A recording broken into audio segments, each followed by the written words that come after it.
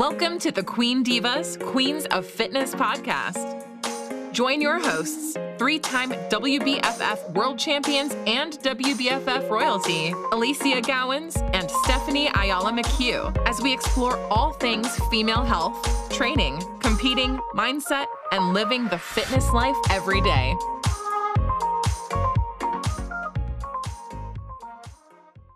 Hey, everybody, and welcome to the newest edition of the Queen Divas podcast, where we discuss all things health, fitness, and wellness with my beautiful co-host, Stephanie Ayala. Hello. So good to see your face yet again. Oh, hello, everyone, and hello, Ali. It's always a pleasure to hop on here and see your beautiful face. And I hope all these listeners are also having a fantastic, spectacular day, wherever you may be. I'm in the USA, and Ali is in Australia. So the land down there. Two parts of the world. But yeah, today.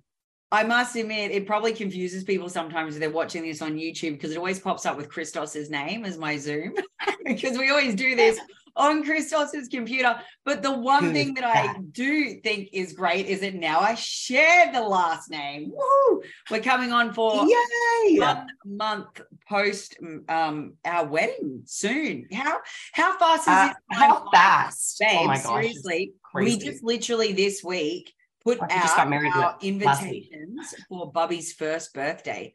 What? Oh my God, he's gonna be a year already. We are only a few months away from him being 1 year old. And I put it out early because it's one of those situations where I just love, you know me, I'm an anal prepper. I love to be super organized. And it's going to be like the first birthday party of the year of the millennia. So you're like the planner, I'm the procrastinator. So it's like you would plan it 3 months ahead. I would plan it like 2 weeks before. I'm like, all right, everybody, we're having this party. put out the invites for that. And it was that moment of holy crap.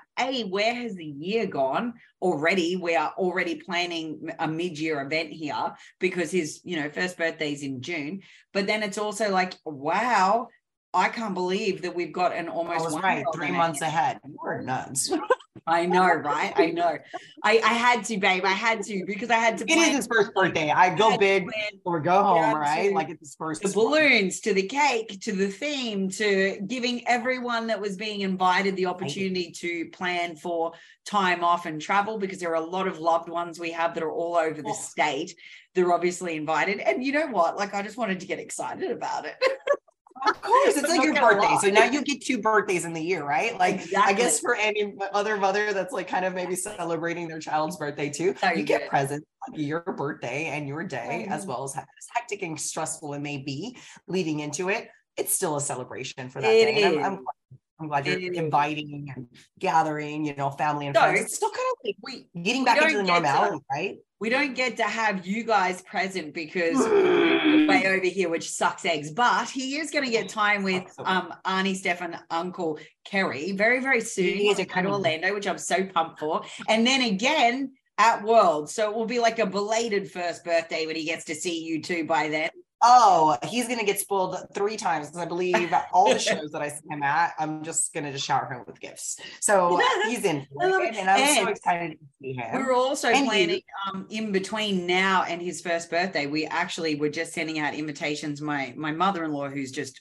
freaking a godsend. She's just honestly so amazing. She's organizing everything for this for us, for Bubby's christening. So we're going to be, going through the whole christening episode in the Greek Orthodox Church, which is just a whole event in and of itself, let me tell you. Of course. So that comes up in May. So we've got like his christening, and then 1 month later, it's his first birthday. And it's just all systems go this year. I'm loving this ride, Steph. Like I can't. So anyone listening to this can probably hear the smile on my face, but everything to do with this kid is just a whole nother level of joy for me.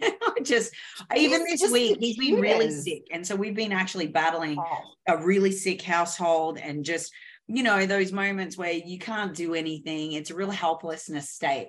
But even in his sickest moment, this kid is just bundle of joy and constantly happy. And even through his snotty nose and his little whinge here and there, because obviously he's not feeling the best, he's still smiling his fool head off. And it's just Can't so we all just fun. be a child and have that innocence? Like, oh man, my God, like, right? Oh, it's amazing to see it. And so true. You know, mentioning about like being under the weather, I feel like this is just across the globe.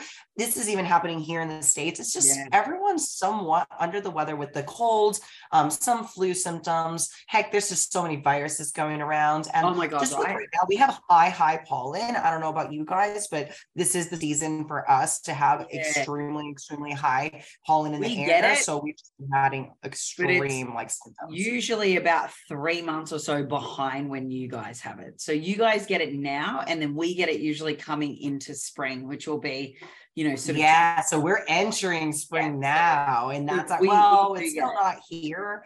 I'm just declaring it to be here already because I'm just tired of the cold, and I just literally hate being cold. So I just keep looking forward to the spring and the warmer weather. Here in Texas, we actually have a lot of like hail and tornadoes. Yeah, so I know. Kind of like a little different. And this is kind of when it starts brewing up. I've had clients telling me about all this hectic weather that's going on over that way at the moment, and it's like, wowza. It's bizarre. Texas can have honestly 4 seasons in one day. And it's just kind of crazy, but it is what it is. And at least we're in that transition stage from winter into spring. So spring is coming up, like March is here, right? Like it's a new month, right? For all the listeners listening, it's just a great opportunity for us to kind of like reset.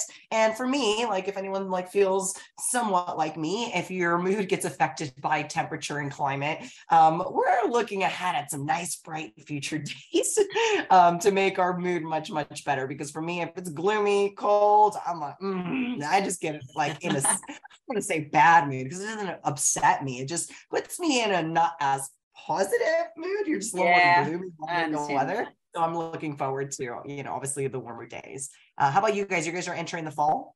We are, and it's just starting to get cooler. So, which I actually don't mind the break. My probably favorite seasons of any year are actually autumn and spring. So it's when it's not cold and it's not hot. It's that beautiful in between. So we are starting to experience that. But one of the things that sort of led us into talking about today's topic was the fact that we are starting to notice that there are periods of bugs and viruses, and we're just in that change of season, and we are going to be, you know, things that actually impact you and your overall health, immune system, but also your capacity to recover. So earlier this week, anyone following me would have even seen that in my story, I was in a ice bath. I was doing contrast therapy. So we're going to talk about contrast therapy as one of our recovery hacks today.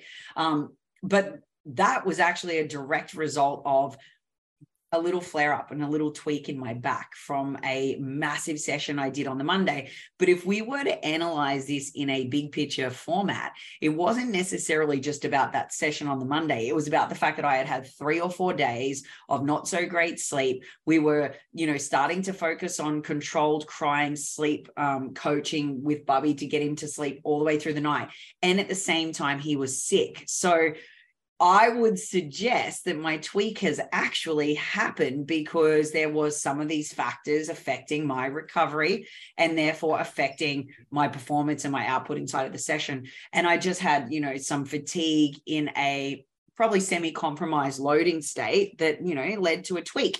So what was I doing about it? Well, first things first, you know, I didn't have any NSAIDs or anything that was going to directly treat inflammation the day of the situation because I didn't want to down-regulate and mitigate my potential physiological adaptations from my training session. So I waited a whole day night and then took a whole bunch of anti-inflammatories and got myself into contrast therapy to try to treat the inflammation and try to, you know, basically put a squash on anything that might have been happening with, you know, chronic spasms and everything else in the back.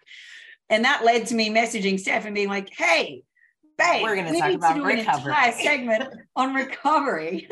Oh man. And like everything you just mentioned, hack the hell out of it's a ripple effect. Like it really is. I think that we don't pinpoint really what is the issue until like exactly what you did. You kind of like regressed on when this originally started, and it was the lack of sleep that caused you to not be able to perform even well in your sessions, right? And then not only do we put ourselves in a vulnerable position when we are lacking sleep, but we're also having less recovery throughout sleeping, right? Because we have less sleep. So the muscle isn't going to actually be as recovered, right? So what we're going to do is probably stimulate some injuries, right? Like actually promote some injuries because they're tighter. They're actually probably drier. We didn't sleep while they're dehydrated. Our levels of sodium might be a little bit off. So understanding sleep, not only have we had an episode of sleep, guys, we actually need to prioritize it for the actual recovery for. Oh, absolutely. It's actually crucial.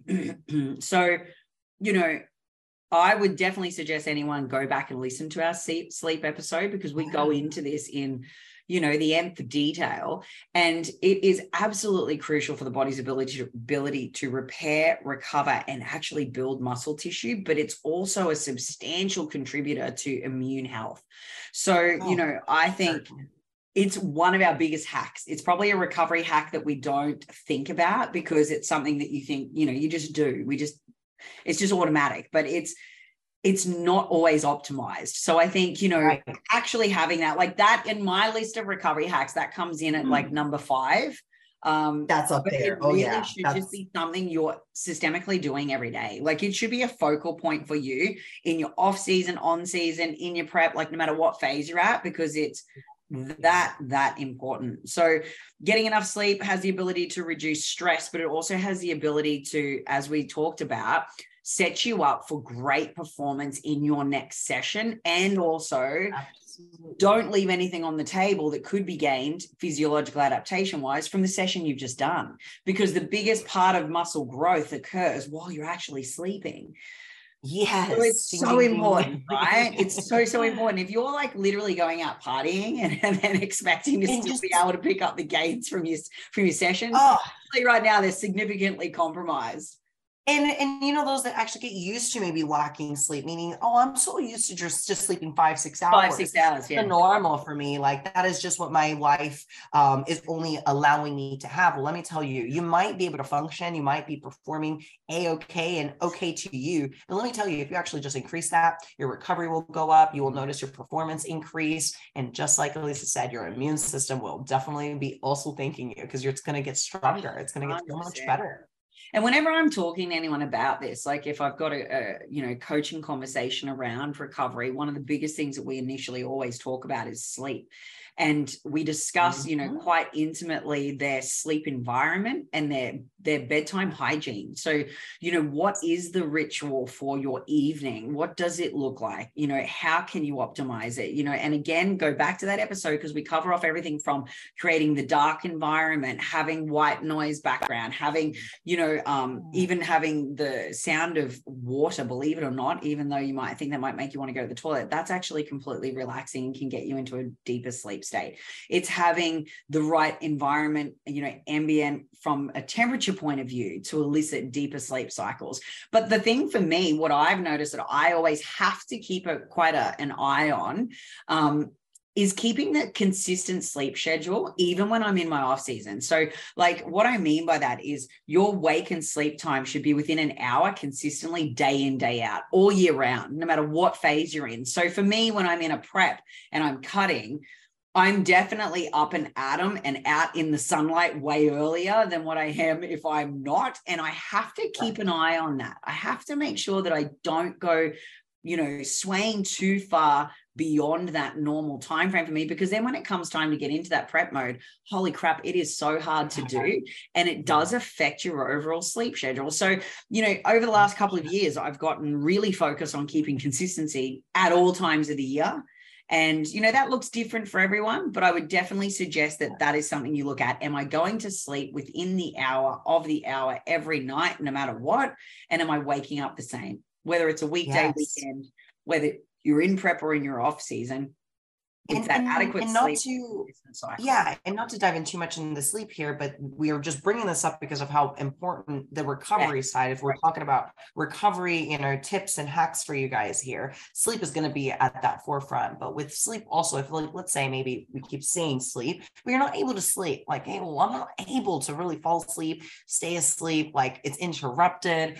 Guys, there's some hormonal imbalances, some cortisol levels being extremely maybe high and elevated where they're just not coming down and you're not allowing the body to go into that deep REM sleep. So maybe look into that if you are struggling with maybe sleeping and it's not the allocation of time that you're having issues with. Because I understand not everybody has maybe that time frame, but Ali is right. We can definitely pinpoint a schedule and make sure we go down at a certain time and you prioritize that nightly ritual and put yourself in a good scenario for, obviously the habits of going down in bed and getting some good night's sleep and be able to perform so much better. It's quite amazing. I mean, I'm always amazed at how I can't function without sleep. And then I get amazed. I'm like, how do people live like this? I'm like, how do they function without sleep? I just don't know. Right? They're head cases. So one of the things that you will love to sort of, I guess, reflect upon is that we've given you something that costs nothing. That's a strategy that literally costs you physically no dollars or cents at all, but makes a whole lot of sense, right? So it's the first low-lying fruit that we discuss with a client when they raise issues of recovery. It's always that. The second thing that I will go into is, which again, no cost, no dollars, no cents, but makes a lot of sense, is hydration status. I even freaking cheers to that, Ali, as we drink our water. It's absolutely imperative to repair and recovery that you are actually in a hydrated state. And I don't know how many people I have conversations with on the daily. I forget to drink. What do you mean you forget? You drink sometimes. You're basically a fucking plant walking around. Like, you need watering daily, on the hour of the day, every hour. Like, what are you talking about? You're essentially a fish.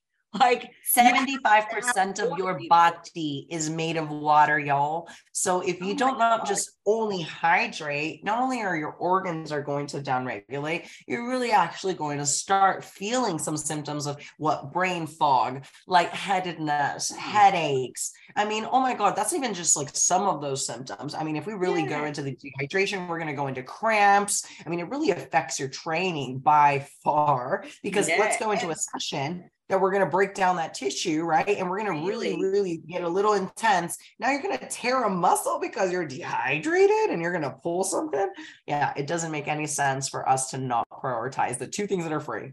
And it's also, just so super important at regulating your body temperature too, hydration status. So you want to make sure that that's something you're looking after. Body temperature has an impact on so many variables, so many physiological functions. So realistically, hydration, it's like one of the easiest things you can be doing. Set an alarm on your phone, make sure you're actually having, constant fluid, sipping fluid throughout the course of the day. So I always say, if you can be having like a 600 ml bottle, 500 ml or 600 ml bottle, like every hour across the course of the hour, it doesn't mean going and sculling it, but sipping on it and just being aware that you're actually having that frequent, intake.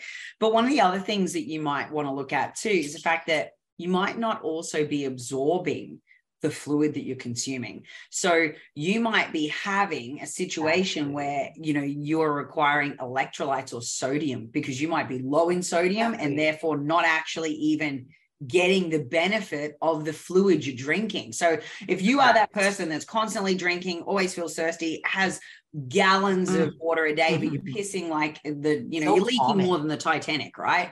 Then it's probably clear here. Probably a sign that perhaps we need to include some electrolytes, and that you probably could benefit from having a sports drink. Especially depending. I always resort to like a 0 calorie sports drink. Like I'll go to like a Powerade Zero or like a Gatorade Zero. Exactly. And it's like it's very common to have it at all the stores. There's options. no matter what phase you're in, right? Dieting or not, there's options for you. You can still get your electrolytes in. And, you know, it might even be like, I have at times been in a situation where I've had to wake and have an electrolyte powder first thing in the morning to actually set my body up for absorbing water better.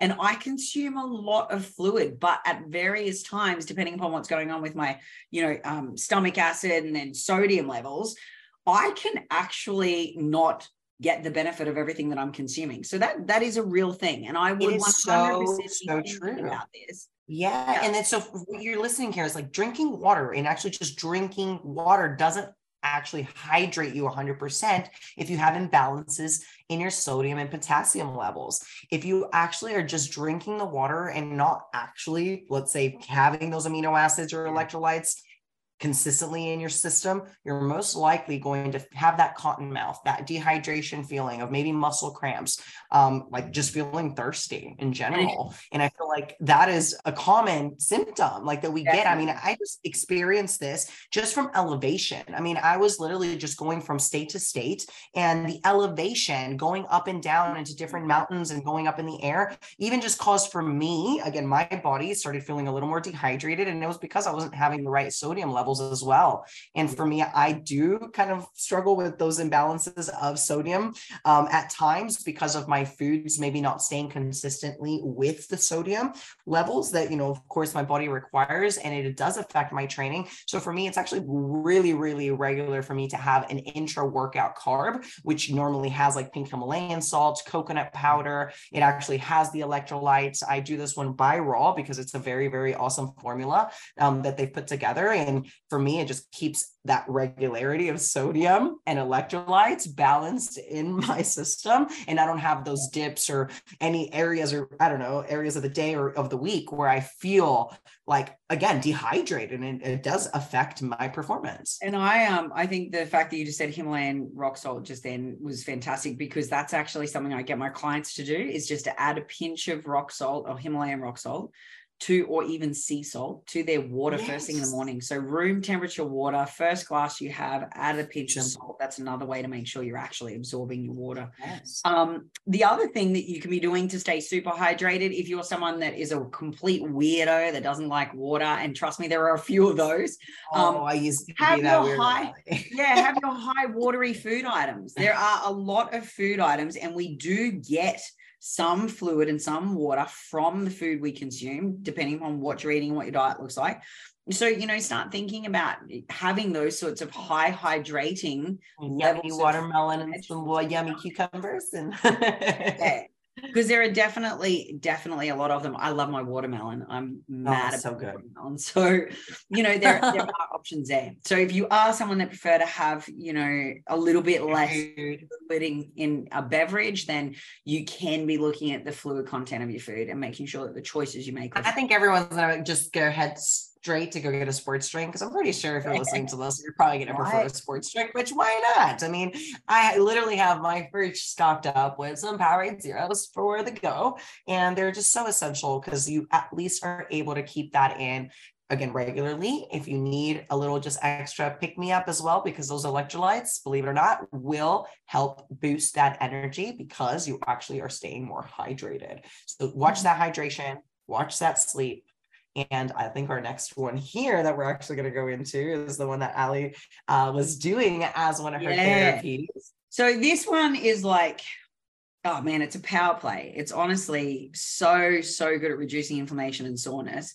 But it is one that is a cost. So if you can do it without having it be a cost, and that's actually just initiating it in your own home with a cold shower. So you can actually do, and you might have, anyone that's ever followed cold water therapy is going to have seen the cold shower, the breathing, like that stuff is legitimately a thing. It's not woohoo. It's actually, you know, it actually substantially works. And there is literature and evidence to back it up. But you can have cold-based showers. They recommend actually doing them first thing in the morning. So, you know, you get that hit there's adrenaline, it sets you up for the day. It actually, like, there's a whole myriad of physiological benefits to it. So first thing in the morning is the time frame where you want to be having the cold. And then last thing at night is when you actually want to be having a hot shower. And that has positive benefits to actually get you into a better sleep cycle. So if we're going to be looking at it from a cost benefit point of view, and we're still keeping the things that are low cost, don't cost much, you could literally be doing a cold therapy by having cold showers for 3 minutes. A cold tub and add some ice on top of or that. Or you can put ice in your bathtub, right? You can put ice put it in a tub, fill it up with cold water, and add that ice, and you are going to be shivering, and you're going to be praying to God that literally get you out. I was literally going to invest in, and the only reason I haven't done it yet is because I've just got this new membership facility.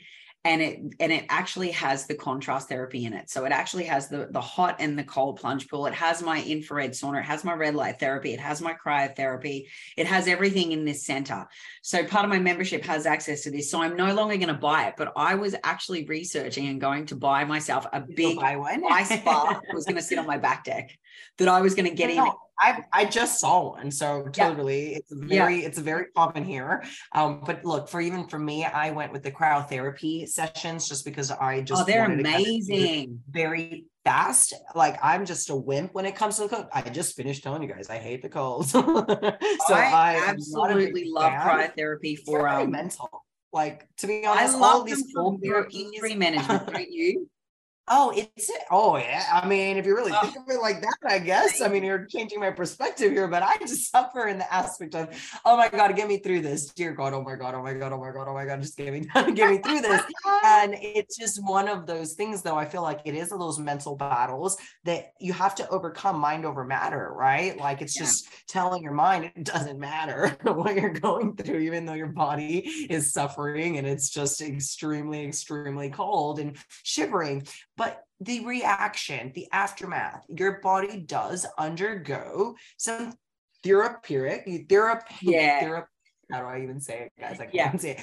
Therapeutic benefits. So you basically are guaranteed to reduce inflammation, increase circulation, and basically promote healing inside of the body, right? So you feel it once your body gets out of the cold. When you're getting out of the cold, it's just kind of like, it just kind of like starts warming up back to its normal temperature. Because, I mean, it goes into this like shock mode. I mean, you're practically putting your body in a state where you're not supposed to be. You're supposed to be like actually hibernating, and I guess in essence, like, you're like, oh my God, I'm shutting down. But in reality, it's actually going down into a state of recovery, which is quite amazing. Well, it actually does help the muscles. It's actually so beneficial. And I guess, we see a lot of people using it here in Australia as form of spiritual therapy.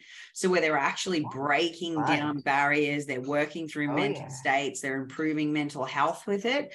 We've got these camps here in Queensland that are like, oh God, what are they called? They're called the men's and the women's walk. And so basically it's these big spiritual internal release mechanisms, a lot of breath work, a lot of meditation, and pivots around this contrast therapy. So this big plunge into the cold water type, situations.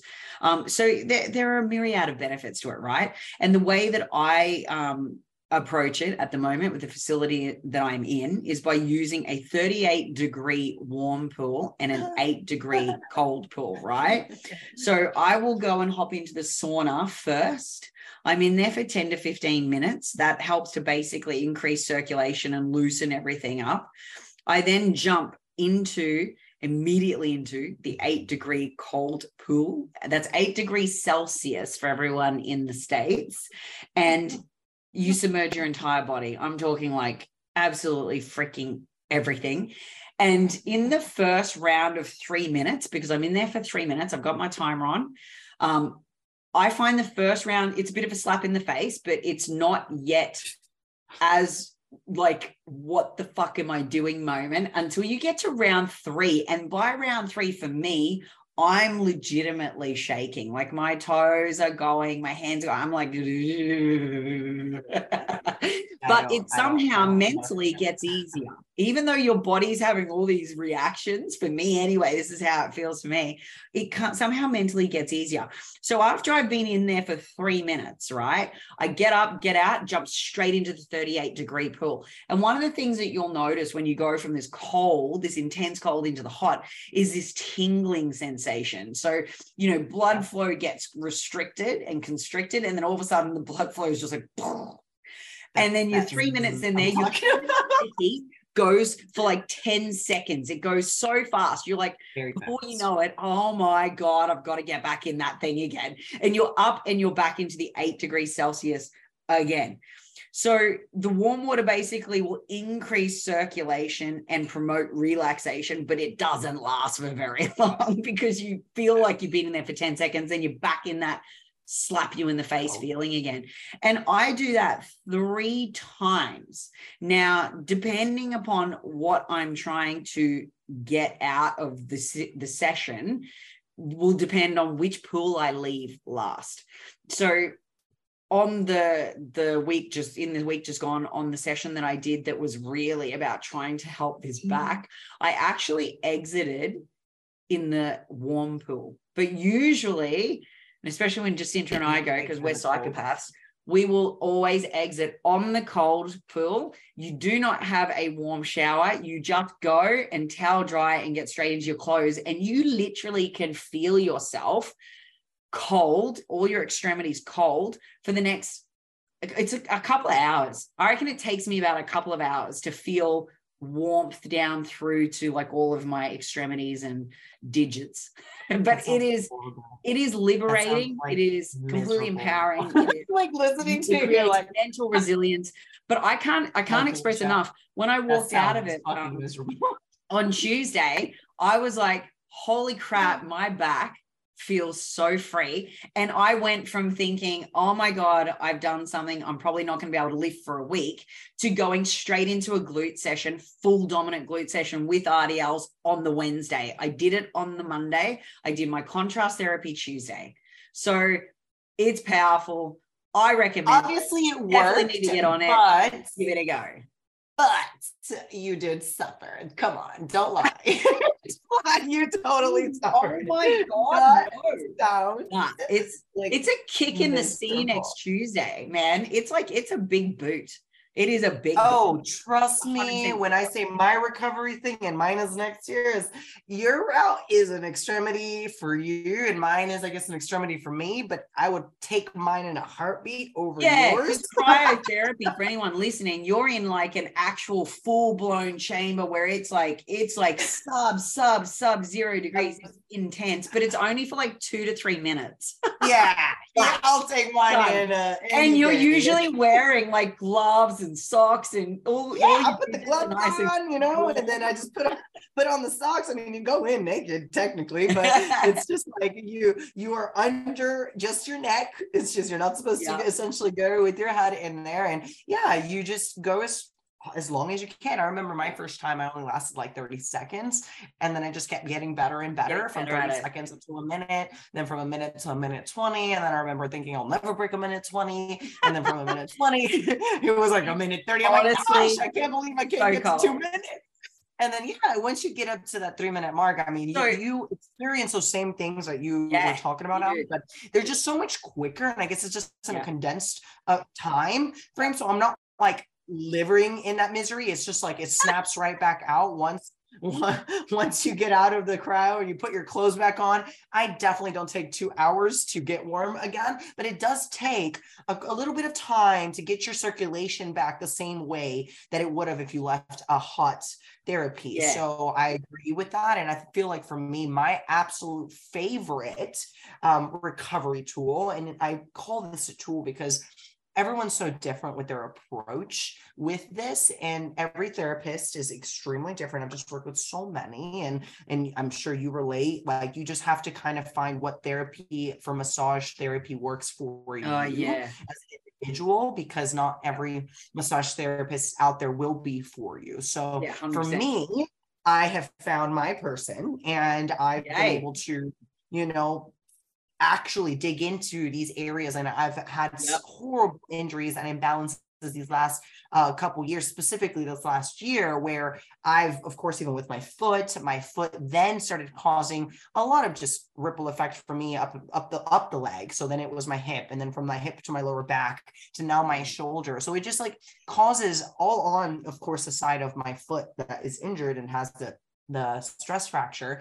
So again, my recovery has been quite shit because I've had to regress a lot of the intensity of my training to try to, of course, improve these imbalances and tender to these injuries. And because of that, there's been some times I go a little bit more than what I've been doing. And that causes those DOMs, that extra soreness. My body's not recovering as good because I haven't been doing the things that it was used to. So now when I take maybe a few weeks off of a movement and I haven't been doing maybe the hinge or the squat and that, variation, I definitely feel the DOMs and I'm not able to really actually recover as properly as I, would like. So with my therapist, I'm able to have her dig in and do these, of course, sessions where she uses her elbow, y'all. Like she doesn't even use tools. She doesn't use her hands. She just uses her elbows and she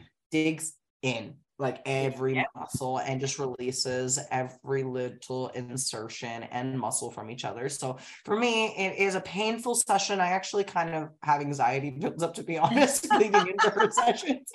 I have this big, I don't know. Like, you need it, but you're going to hate every second of it. I kicked her this last time. I accidentally, obviously, I didn't mean to. I mean, my body just did that. I didn't mean to do that. I'm so sorry. My body just did that. I swear to God, my brain was not associated. I mean, I didn't mean to kick her, but my body, she hit some nerves. And I was like, So it definitely was, again, one of those things that I know I need. And so if I don't do it, I only not just get worse within my imbalances, but then I get re-injured. Then another injury comes up and then I flare it up. And it's just such a frustrating, circle and path to just continue doing, because I'm sure anyone listening has maybe been there. They just kind of maybe get a little bit better and then they just go right back in and doing the same thing. It's like insanity, doing the same thing over and over again and not learning from your mistakes and obviously from what we should be maybe doing, even if it feels like it's not enough, because that's where I kind of feel that's been my struggle. It's like you feel like your body needs to do more, or you feel like your body needs to exert a little bit more because that's how you like to feel. You like that endorphin rush. Maybe you like that stimulation. And then you don't really work on the mobility, on the recovery side, on maybe foam rolling, on maybe the massages, on maybe the cold therapy, or maybe even sleep or hydration and all these things. So these are just kind of putting it all together for me. I feel like this is my glue that helps me with my recovery the with most. Massage for me, I've always found, and this is probably systemic from my back injury, because I get chronic spasm states, that massage doesn't actually work unless I have needles first. So manual therapy and manual tissue therapy only works once I have had a complete release of the chronic state of spasm from a needle first. So I go in for, so everyone listening to this, when I'm in prep, and I'm actually going through to stage, and it's what I call part of my rig repair therapy. So my rig repair is like taking my vehicle, which is my physique, to get a service every week. So basically I go to osteo and chiro, and they will manipulate, manually release, do some soft tissue release and crack me every week from 14 weeks out. I have a standing weekly appointment.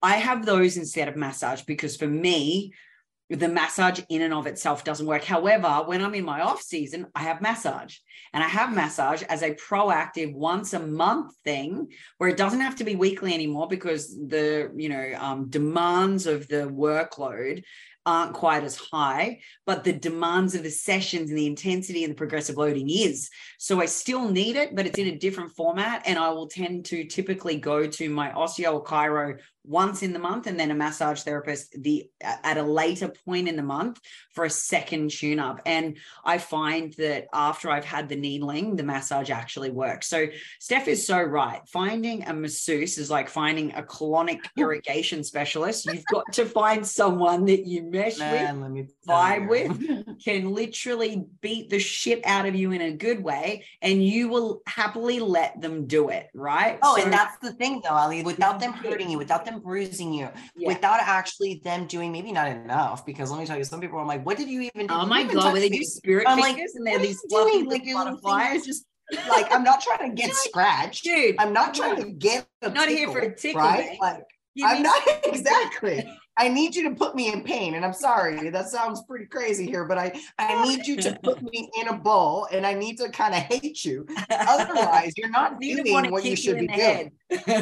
Yeah, exactly. So if you don't make my body like twitch and do things that normally I would not do to myself, then I don't need you, because I need someone that's actually not only knowledgeable enough to be able to dig into these areas, but actually is able to separate the muscles. How many muscles of ours, as we break them down, repair back together, and they just love to connect. They love to adhere together. So let's say the neighbors, I guess, like putting our muscles there as like little neighbors, whatever muscle group is neighboring the other, as we break them down, it's just natural for them to want to repair the muscle tissues back together with the neighbor. Okay. So those lines and insertions and separations need to be separated. And this is one of the things that for me, I neglected for so long in the past. So it just created a lot of knots, extra adhesions, and I just has created a little bit more scar tissue in some areas around some joints that I have pain, maybe some joint pain, or maybe knee pain. And these are things that I just thought I had to deal with, honestly. In the past, I thought it was just part of training. I'm like, I've just done so many sports in my life. Like, it's just my knees are just going to be bad for the rest of my life.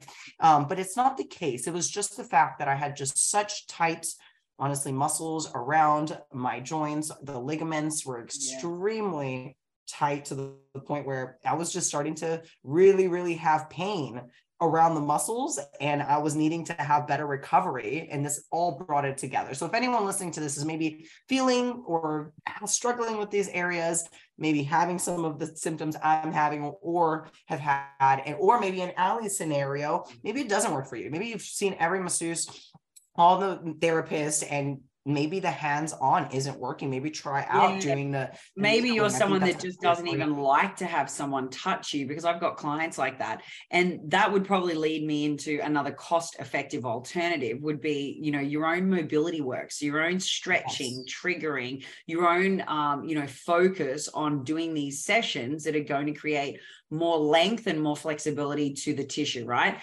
But it's an unpopular opinion for some people, but it's what the literature shows, is that you shouldn't be doing this stretching right before your session, because it actually removes a lot of the benefit from the session itself. So you're going to get less of a session and less of a benefit from that session if you do this stretching right before your session. So what I always suggest to clients is that pre-session, there should be dynamic warm-ups. Absolutely. Definitely. Yes. You should have movement pattern-based warm-ups for sure, and primers, but you shouldn't be doing extensive long holding stretching sessions. No static stretching for sure. No. Not conducive to achieve what you want to achieve from the session you're about to invest your time and energy into. So I always say to clients that it's best to set these, sessions up for yourself away from your training, and ideally even do them in the evening before bedtime, or do them first thing in the morning and your training's at night. Like, think about where your training is placed in the day and position it elsewhere. And then, you might not need to do them every day. You might have, say, 3 or 4 designated days of the week where you spend 20 minutes on it, right? And it can be a series of stretches and a series of triggering and mobility-based movement patterns that are going to open up specific parts of the body. So if you're someone that leads quite a sedentary, quite a sedentary lifestyle, you're sitting all the time, you're in an office, then you're going to be wanting to open up through the front of the house. So making sure that you're doing your couch stretches and you're doing all the stuff that's going to release your quads and your psoas, right? Just as an example. And I would definitely suggest that if you are someone that doesn't have access to, or finances are a problem for you, that you are incorporating this sort of thing into your routine. It really does improve, circulation. It reduces, muscular soreness and tension. It 100% prevents having joint-based issues that Steph has sort of talked about. Look, I think looking at having a foam roller in your house, looking at having a broomstick is a great one for jabbing into, pec, delts, into the, I've even used a kettlebell into my groin. Like you can literally mix this shit up. I've used a kettlebell into my adductor. Like there are so many ways to trigger yourself utilizing, right? Like there's little hand tools nowadays that everyone can have. Exactly. Like it's just about finding the areas. And I love that you pinpointed the sedentary lifestyle for a lot of workers is you're in front of the computer or just sitting for long periods of time. And if you're not doing some hip mobility drills, you're going to have training affected. Even if you're not having recovery issues, you're going to get that joint aftermath, or you're just not going to be able to activate some of these muscle groups as good as you possibly could. So doing even like mobility drills for those hips, or even like having a little time that it just opens up your body and gets blood flow increase into your body. So like doing like a 5-minute little, stretching session away. I totally agree with Ali there. I absolutely loathe seeing people doing so much static stretching right before their session, because it isn't beneficial. It's actually going to impede that actual stimulation of that muscle group. So more dynamic, definitely, as well as trying to, for me, my mobility drills, if I'm trying to really trigger point or maybe attack a certain area, like a piriformis, that's kind of like pesky to get into, and you've got to kind of like really, really dig into the foam roller or into a lacrosse ball. I like to do those sessions as a primer the night before a leg session. Yeah. So the before bed, exactly. So I was going to fall it into that kind of time frame when Ali brought it up. I'm like, yep, exactly. I like to do mine. If I know I'm legs there tomorrow, tonight, I'm going to prime my legs up. I'm going to release them. I'm going to kind of find those little knacks and, knots that I might have around my abductor. I might have in my adductor, my groin, or maybe release my psoas a little bit more aggressively than I would have on the day of. So then that way I can go to bed, I can sleep, make sure I stay hydrated. I actually make it a very big point to make sure that my water intake the night before, and hear this, the night before I go to sleep for my next leg day, I'm extremely well hydrated, because what do we do when we go to bed? We fast, we deplete the body. What do? We go to pee, and it just dehydrates the system. So I don't want to wake up the next day and have to like chug a whole bunch to feel hydrated. So I do my mobility and priming work,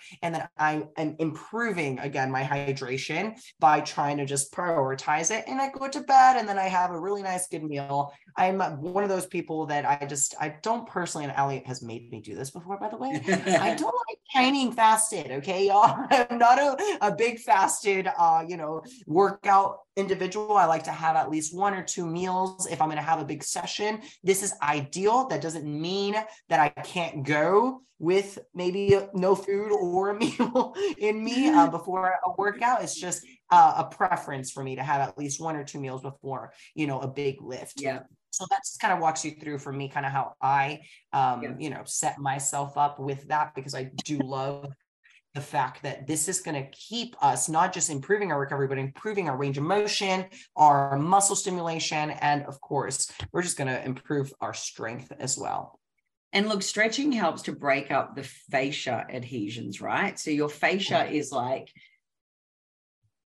the analogy I always give everyone is that your fascia is the capsule that basically sits and supports, your muscles. So your muscles sit inside of it, right? It's like the sheath that wraps over it.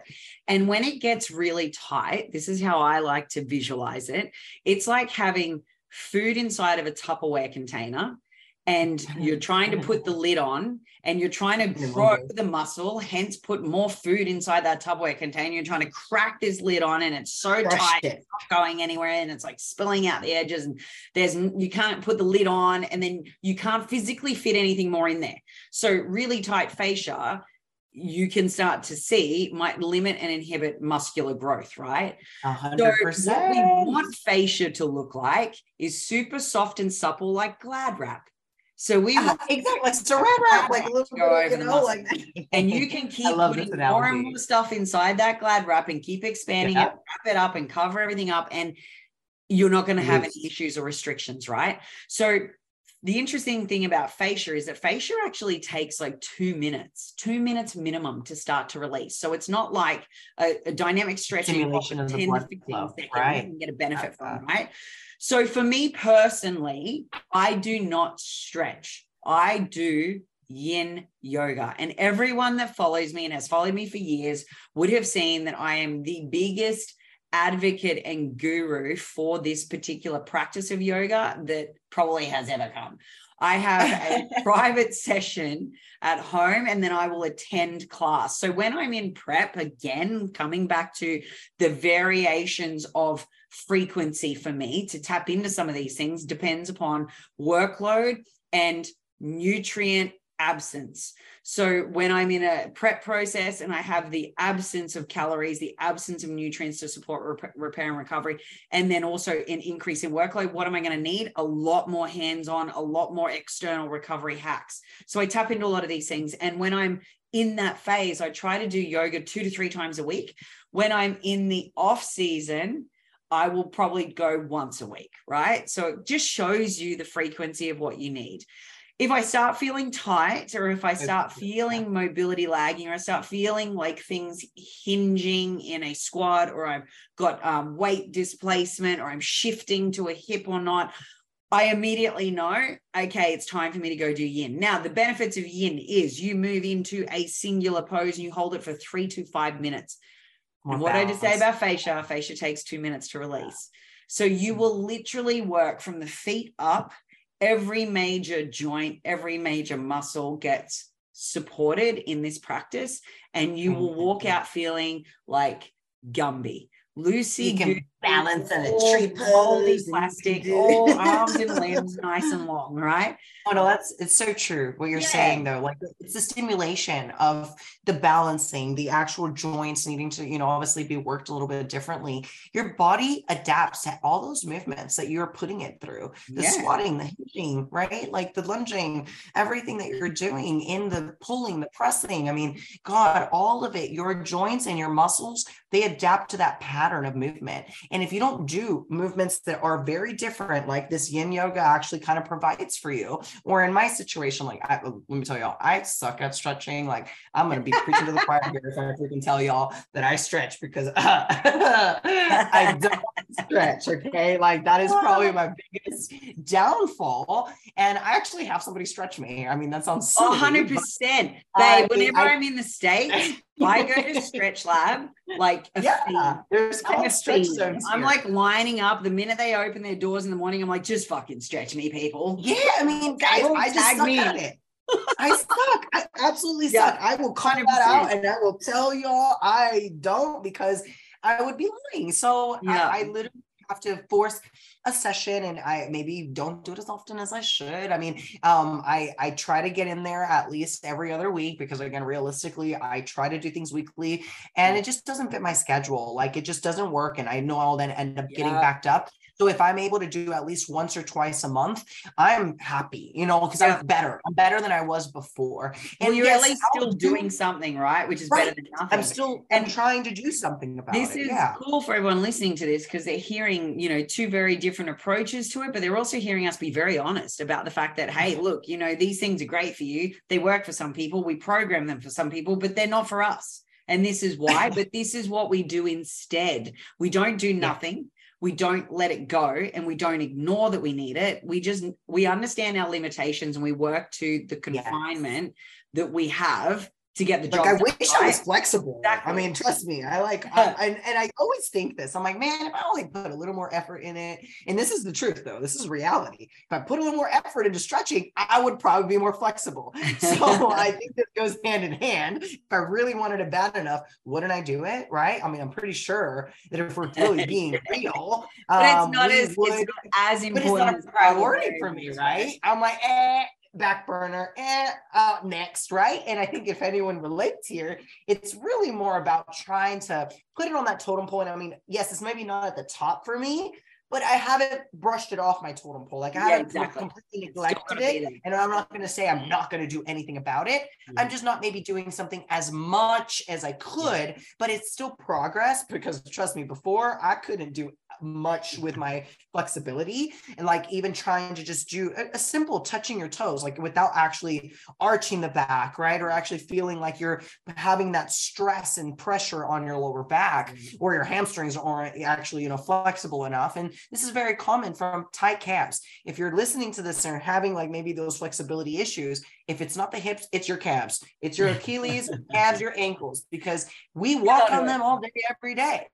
And if you are someone like Ali and I that have had to wear heels in our past, or maybe had to do it because of work, then you're going to also have that probably constriction in your ankles, or maybe your Achilles will end up having some adhesion, same thing, some scar tissue, and calves need to be released. And again, this is across the board. I feel like for anyone that's just needing to address some of these areas, maybe just start with something simple, like the lacrosse ball on your feet, just starting with the ball of your feet, maybe doing a couple hand tools, maybe at your hips, doing 90-90 hip switches, being able to just kind of do some dynamic work a little bit here and there before your session. That's already progress. That's already improvement. So if you aren't doing anything, 100%. Adding in just some dynamic work, or maybe a couple 5-minute drills, like Ali is saying, maybe with some yoga a couple times a week, all of that will lead you in the right direction to continue improving your recovery and just improve overall well-being. And I'm someone who is,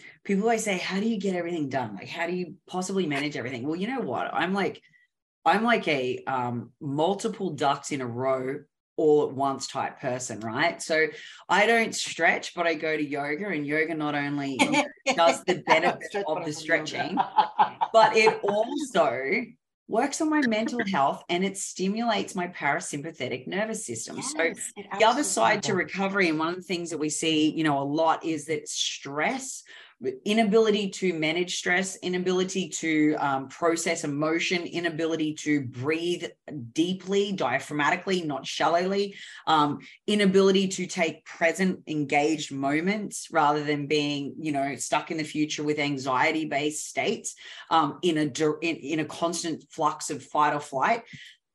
That's all part of reduction in recovery, reduction in lean tissue development, reduction in body fat loss rates, right? So whatever your goal is, whether you're off season, on season, mental health and or stress management and or anxiety management is a massive key to your overall recovery and results being achieved.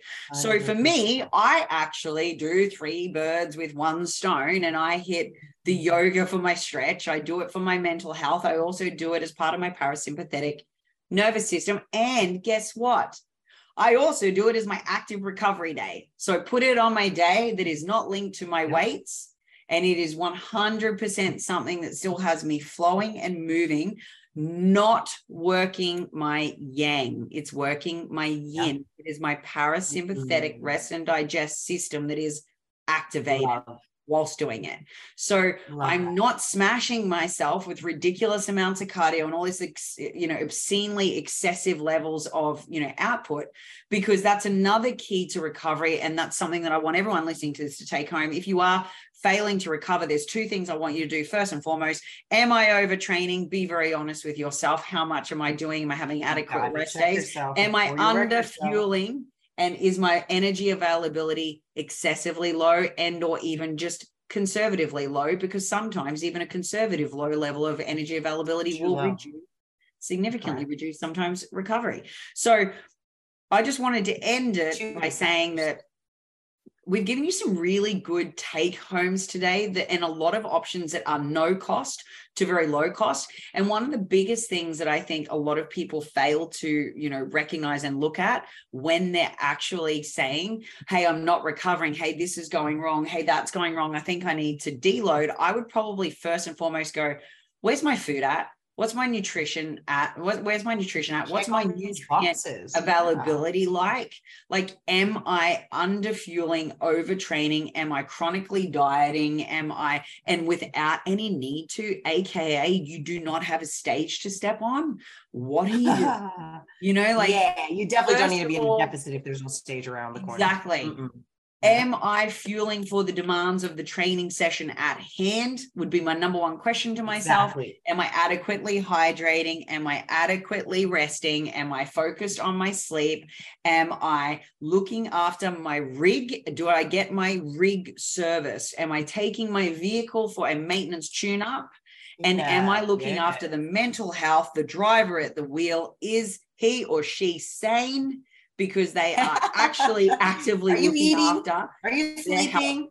Are you shitting? Because I'm being honest, like, this is a legitimate question. You need a colonic. You are not. Do you need some water? Do you want a bottle? Maybe go take a shit. I'm being 100% real with y'all, because if you're not asking yourselves these questions, if you haven't gone to the bathroom, if you have not slept well, if you haven't ate your food, if you have not drank your water, those 4 things right there. You're a big plant. You need sunlight, food, water. It's pretty simple. And it is, and we don't treat ourselves that way, Ali. As much as we keep saying, like, this is pretty basic, y'all. We're giving you pretty good information. We're giving you technically the basics here, but stuff that people don't do. Neglect it. We don't do it. Stuff people don't focus on. I think by us having conversation around it and reiterating the importance and the effectiveness of these things, hopefully, fingers crossed, people listening to this will start taking some action towards the small low-lying fruit that they can pull on each day to significantly improve their freaking outcomes. Like, why continue to flog a dead horse? People don't do that.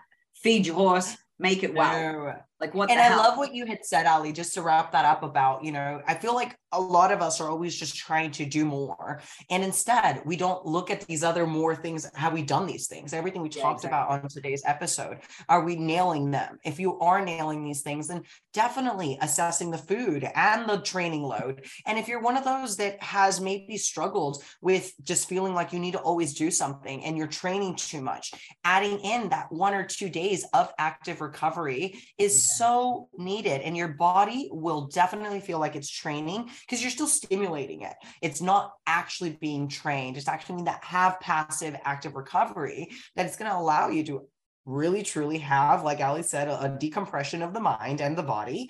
So it's kind of killing 2 birds with 1 stone, and really having a little allotted time to maybe have therapy for yourself, because that's what I, really channel my training as much as hey, not all the time do Ali and I want to show up, but guess what? It's part of our schedule. It's part of our routine, and we show up, because it's for us, and it's therapy. And it's a therapy that I will never negotiate and I will never replace with anything else. And it's going to look a little different from day to day, because not every day are we going to maybe be fully recovered. Maybe we don't have the best sleep. Maybe we don't have the best food. So we might have to kind of navigate ourselves to kind of listen to our bodies and maybe have that active rest recovery. Instead, if you had one of those shit days the night before, bad sleep, didn't really eat well, and you're just already going into your session, and you tell, Ali or I, as your coaches, you're like, hey, I had to move my training day. I had horrible sleep. I didn't eat. I haven't even shit. Don't you think we're going to be like, good call, right? Good call. I'm glad you moved your training day to the next day, because otherwise you're going to perform pretty shitty. And so what we're going to say is, go have a cold shower, 3 minutes, take a walk in direct sunlight, hydrate like a mofo, pretend you're a goldfish, eat your damn food, and go and do yin. That's where we're at. Exactly. Yeah, that's a wrap. I mean, literally. So it's so true. And I hope you guys were able to kind of take some notes here. We're being as real as we possibly can. This is reality. This is what she does. This is what I do. This is how we coach. This is how we have all our clients following these protocols. I really hope that you're actually trying to do these free things before you're trying to just buy this supplement and buy this and trying to buy all these other things and, you know, all these other therapies that you might be getting sold on. Do the bare minimum, which is what we, you know, spoke on today. Do the free things. And then if we maybe have a little extra and you're able to maybe add in like massage therapist, or maybe doing some of like the contrast therapy, or, you know, like doing some other stuff that does help with recovery. But hey, most of the stuff and some of the best stuff in life is pretty free.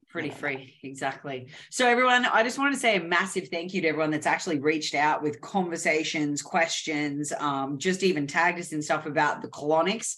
I am super proud to say, hot topic. Oh my God. A little proud colonic, you know, go take a shit type person here.